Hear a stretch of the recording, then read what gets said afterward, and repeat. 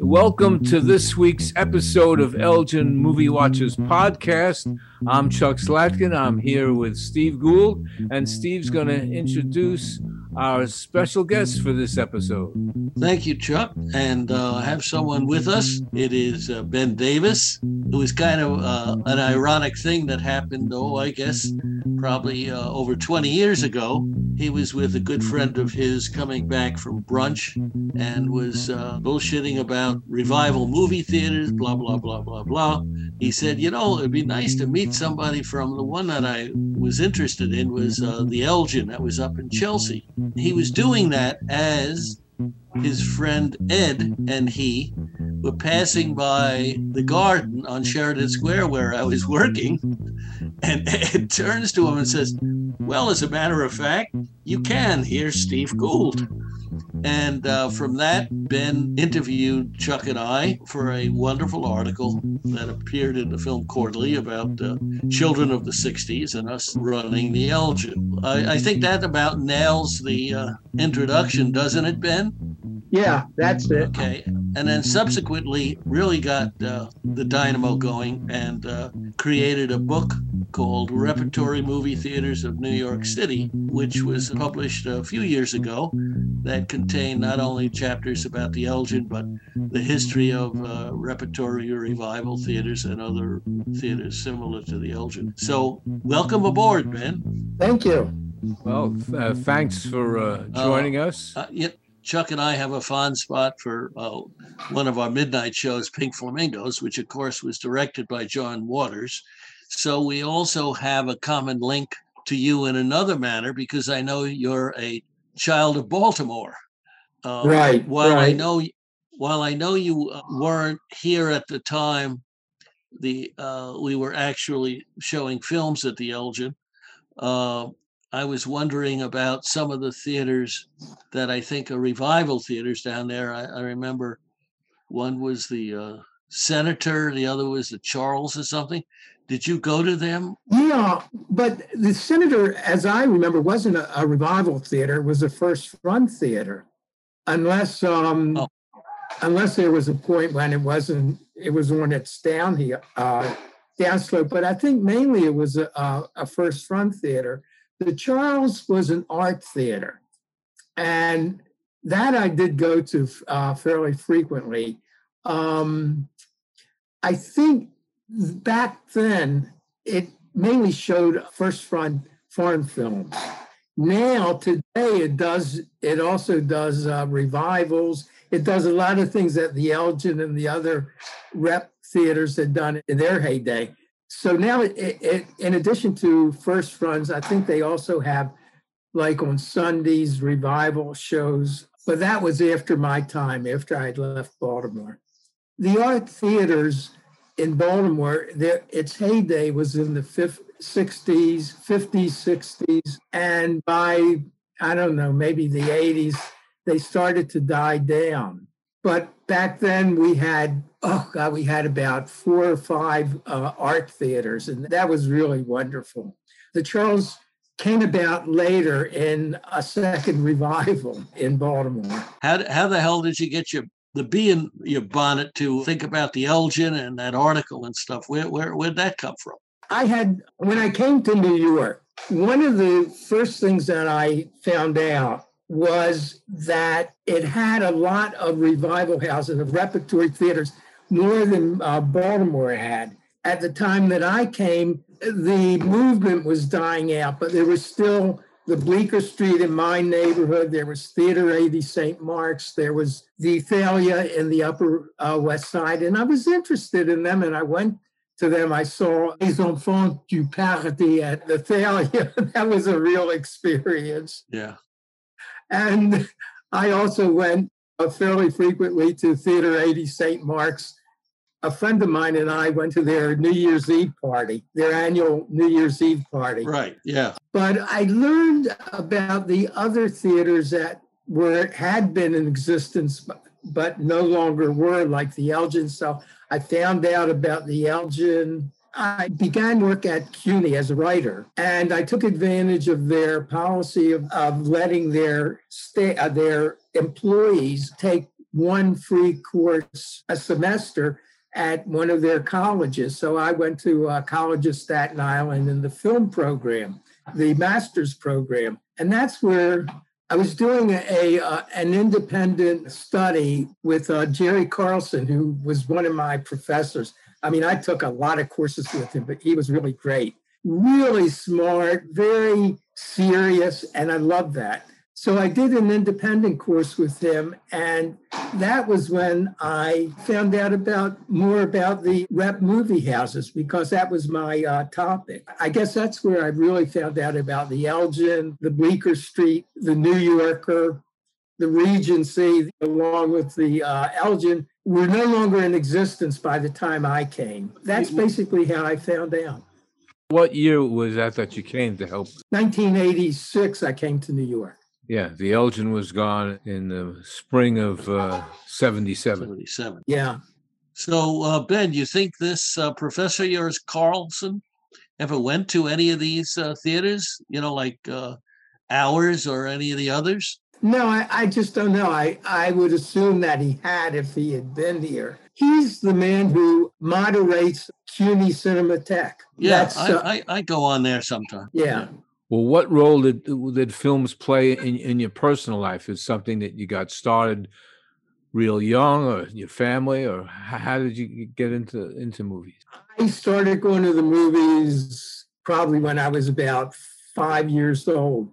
My father took me. My father died when I was 7, so I don't have that many memories of him, but one of the memories that I have is of him taking me to the movies. And what I remembered at the time and afterwards, I didn't know the title of it. It was about Jewish immigrant section who went to Nazi Germany to, what I thought at the time was to rescue a Jewish woman who had been his neighbor, the mistress of a Nazi general.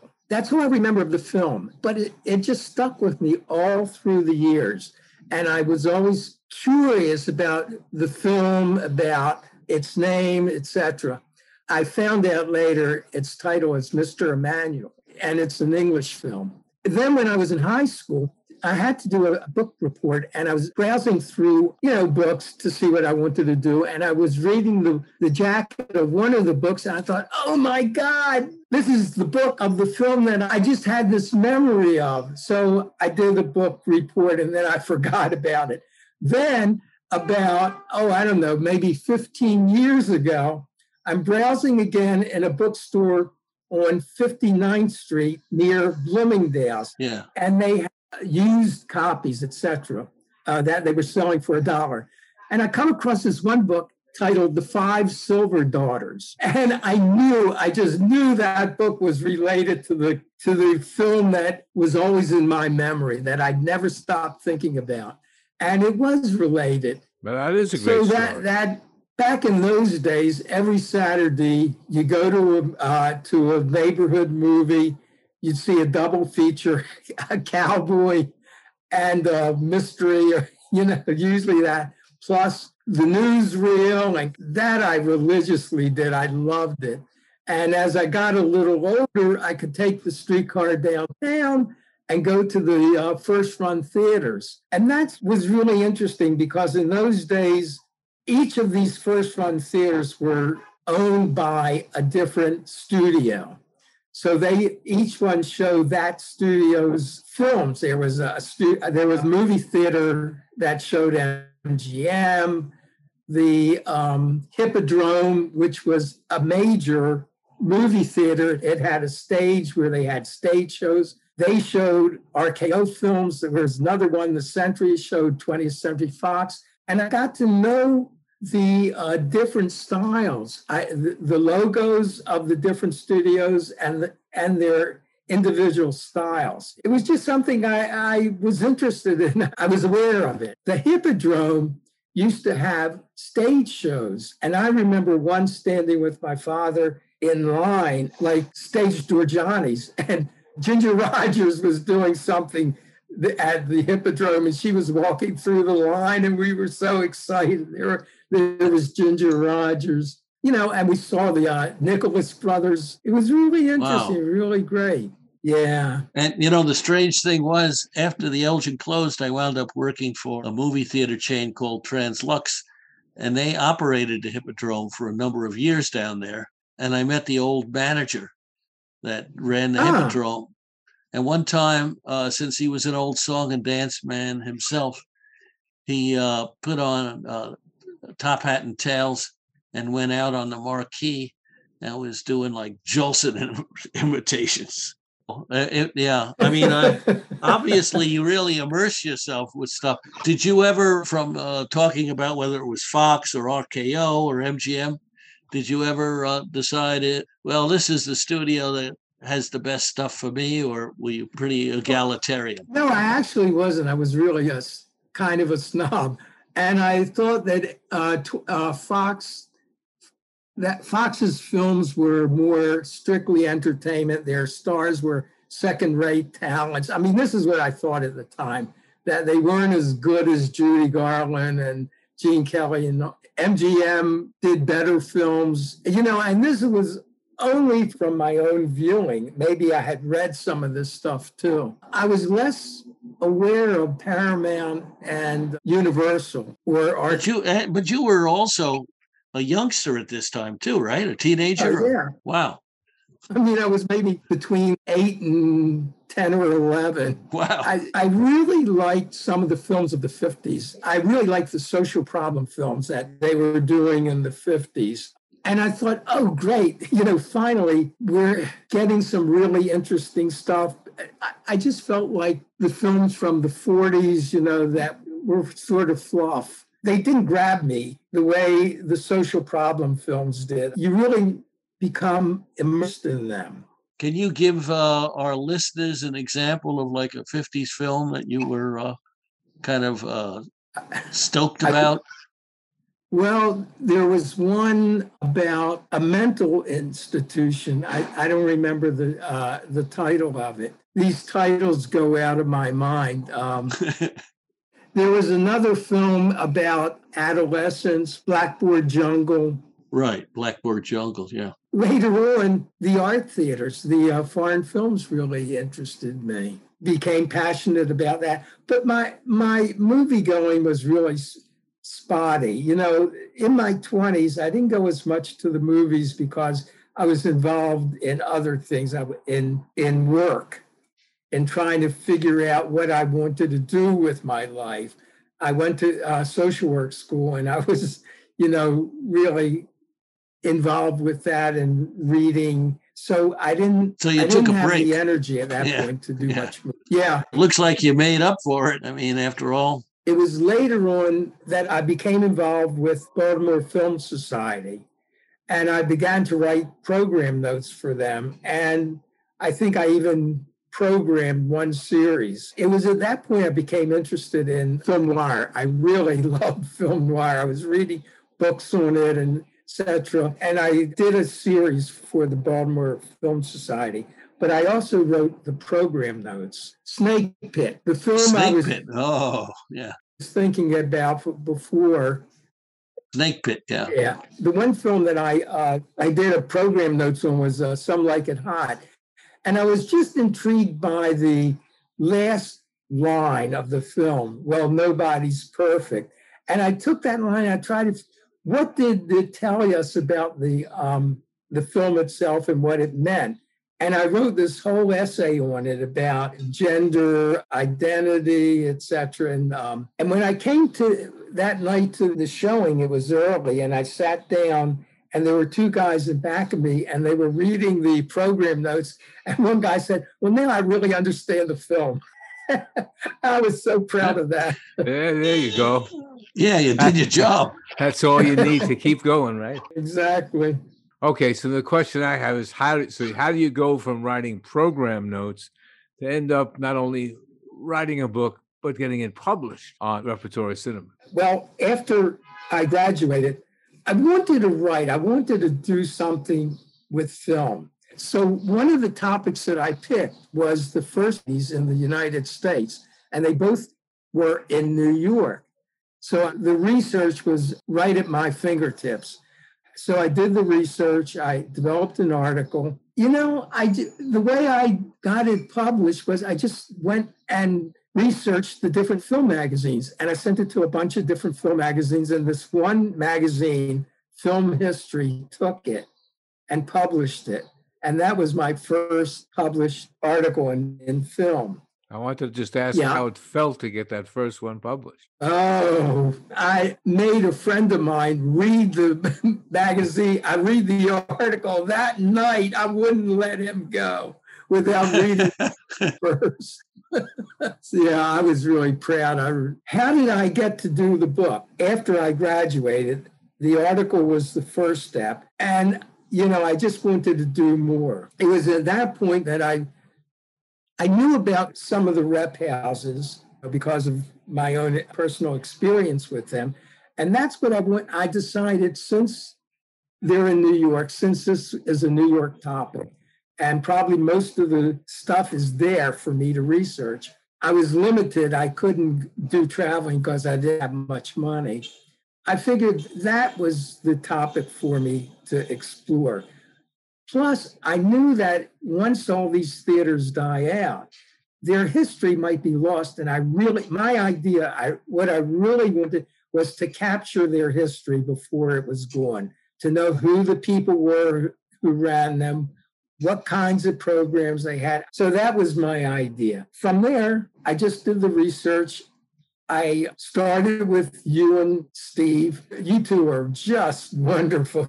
I mean, you were so open, you were so giving. I had individual interviews with the two of you as well as a joint interview. And then, two people. The Charles Theater was a theater that was only operating for a year back in 1960 to 61.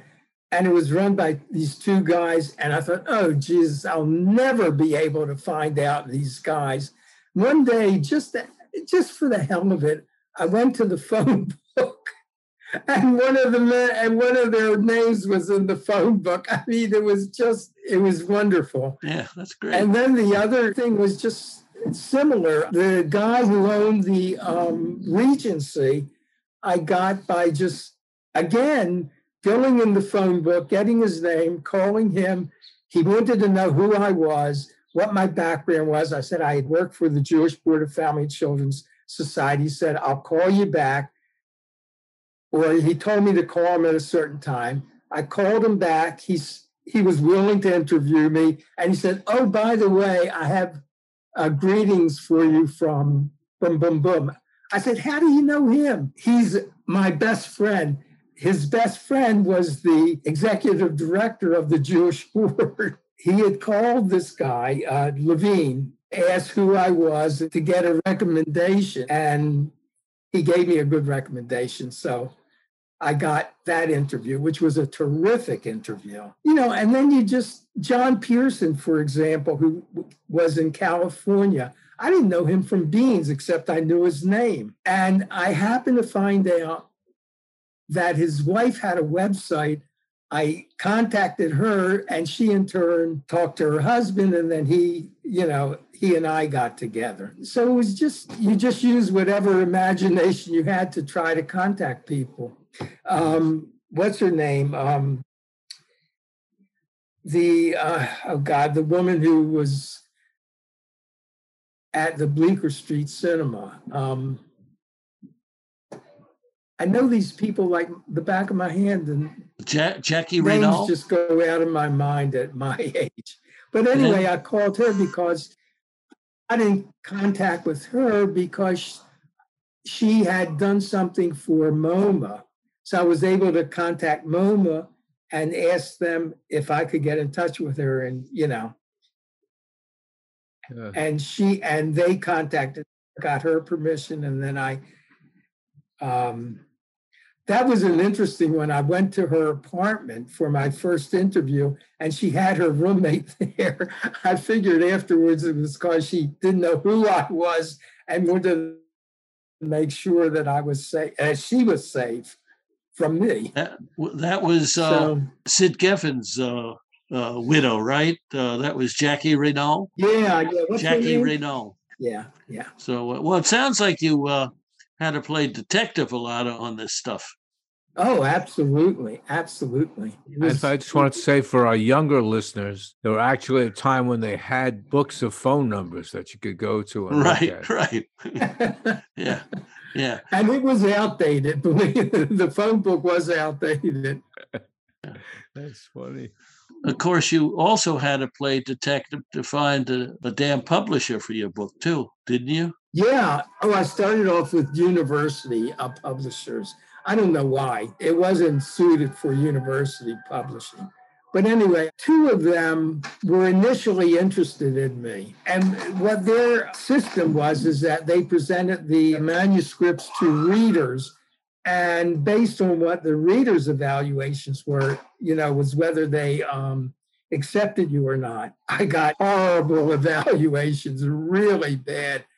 And it was really from one in particular, and it was really distressing. The woman that I had contact with wanted me to respond to the bad evaluation, which I did. I thought it through really carefully. I was not defensive or negative, and she really liked my response. But one of the readers was sort of on the fence about the manuscript, but he gave me some really good suggestions, which I incorporated. Basically, what he said was I should have a context. I should develop the context in which these movies, theaters existed, which for me, it enriched the book enormously. I mean, I just love that. I went to Cineast magazine and I looked at the book review section and I looked at the books that were being reviewed and I found out who the publishers were because I figured, that's my next avenue to pursue. And that's how I came across McFarland. McFarland published the book. Now, had you ever come across anyone in passing that had read the book or anybody, in fact, that you met that had gone to some of these revival and repertory houses? No, I haven't met too many people who have read the book. A friend of mine, he gave the book to Rod Downey, and he told me later that Downey was so excited by the book, he read it in one night, which was really, really made me feel good. Yeah, we actually had a series of not Junior, but Bob Downey Senior's films at the Elgin. We did a series of them. One of Chuck's finest hours. Do you ever go to see any of the films that they show, or some of the newer houses like Metrograph or Film Forum? Do you ever? I haven't been to Metrograph yet. It's really out of the way. But the Film Forum I go to all the time. After this year of suspended animation for a lot of us, it's it's strange to get immersed. I mean, my wife Nancy and I went down to the Film Forum because I wanted to see a film down there, and it was about a week after, they allowed that, and they had this seating that 6 seats apart. You had to continue wearing a mask. Right. And the candy stand wasn't open. So, it's still going to be a new normal, I think, for a while. Oh, yeah. Yeah, definitely. I want to start going. In fact, I was thinking maybe I'll do my maiden voyage tomorrow and go to a movie. I haven't decided yet what I want to see. There are a couple of films that, sound really interesting. You got anything in the hopper for any articles or anything that are percolating? I'm not doing anything really ambitious, but what I'm doing is, as you know, I've been doing a film series at the library. That was the film noir stuff you were doing, right? Yeah. My first series was on film noir. And what I wanted to do was, I had taken a film noir course in my graduate program, and I thought, if I were doing film noir, I would try to give it more cohesion, more of a context, rather than just individual films. So I developed a series taking it from why did the film noir genre happen?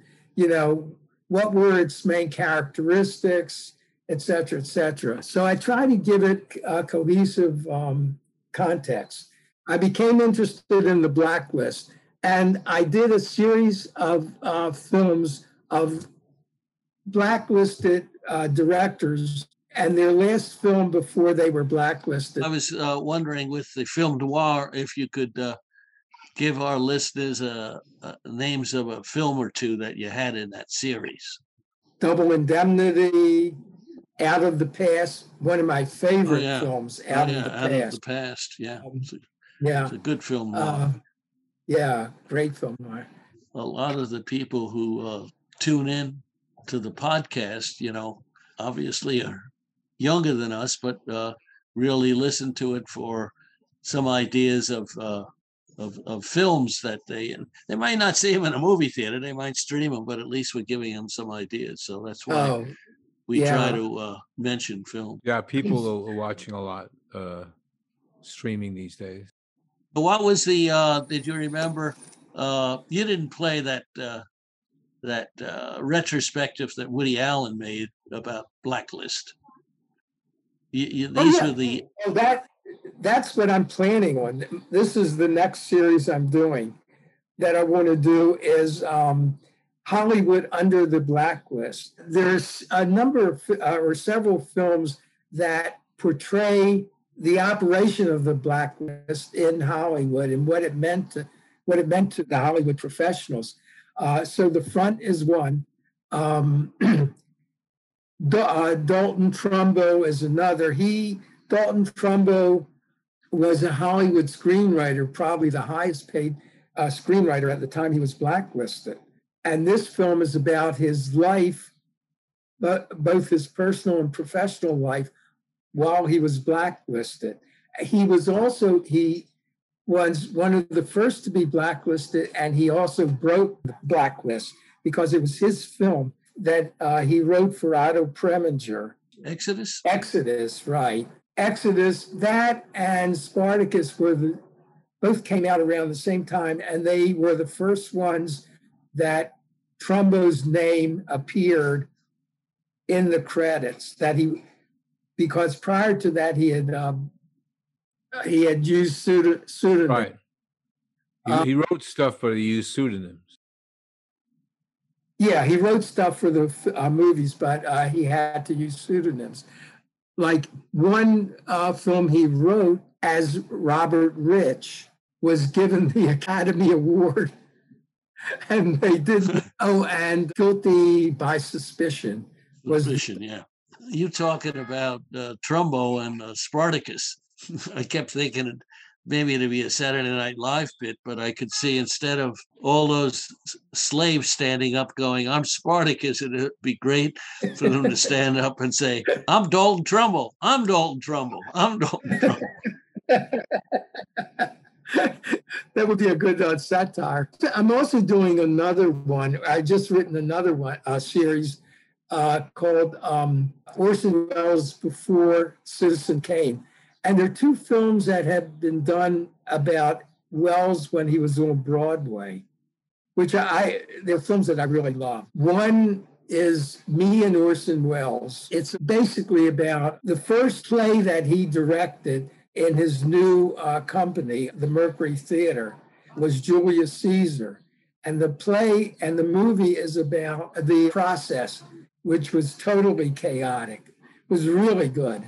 And the other one is about he had directed a film under the WTA, which was a radical musical. Is that The Cradle Will Rock?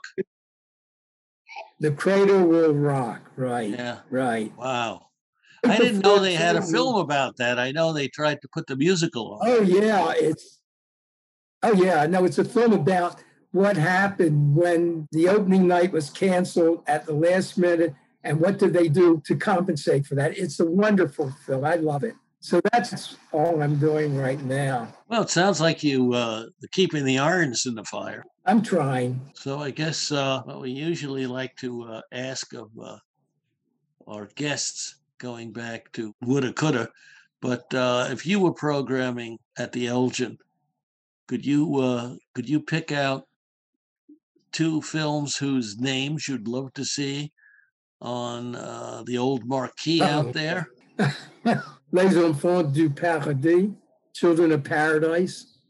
Okay. I'd love to see some poetic realist films like French poetic realism, like Port of Shadows. Well, Les Enfants du Paradis, you'd have to do alone by itself because it's 3 hours long. Right. Unless this was an all-night show. And we could give you an all-night show, Ben. What would you put with Port of Shadows then for another combo? Pepe Le Moco.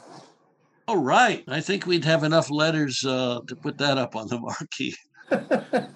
We could do that. Well, I think we really would love to thank Ben for spending this time with us and opening up to some of these great stories about you in film over the years. So it's great that you were able to share this with us about the Elgin, since you're probably the first guest that we've talked to who never was there. Either we talked to people who worked there or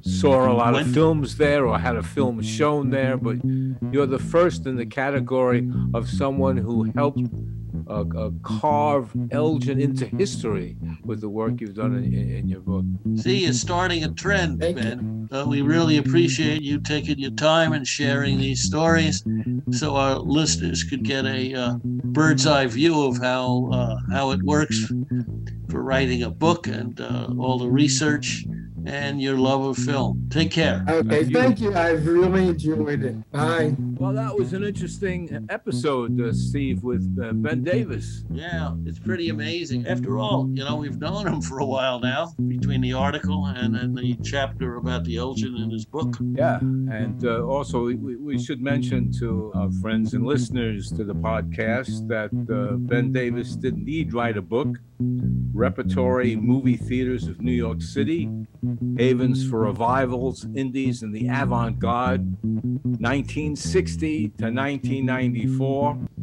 published by McFarland and Company, Inc., and there's a chapter on the history of the Elgin. So, check Indeed. out Ben's book. And I would like to ask listeners to the Elgin Movie Watchers podcast to please follow us on Twitter at Elgin Movie, Instagram at Elgin Movie Watchers, and Facebook at Elgin Movie Watchers Podcast, and to contact us with any ideas or criticisms or movies to consider or whatever, memories. Contact us at elginmoviewatchers@gmail.com. That's Elgin Movie Watchers, one word, at gmail.com. And also want to let you know that we're going to be having some monthly giveaways in the near future. And if you want to be eligible for the giveaway, we have to hear from you on Twitter, Instagram, or Facebook, or email us. As they used to say, keep them postcards coming if you want to win. There's a new episode each week. And as they say, we'll be with you with the next episode. Looking forward to see you next time, Steve. Okay, take care.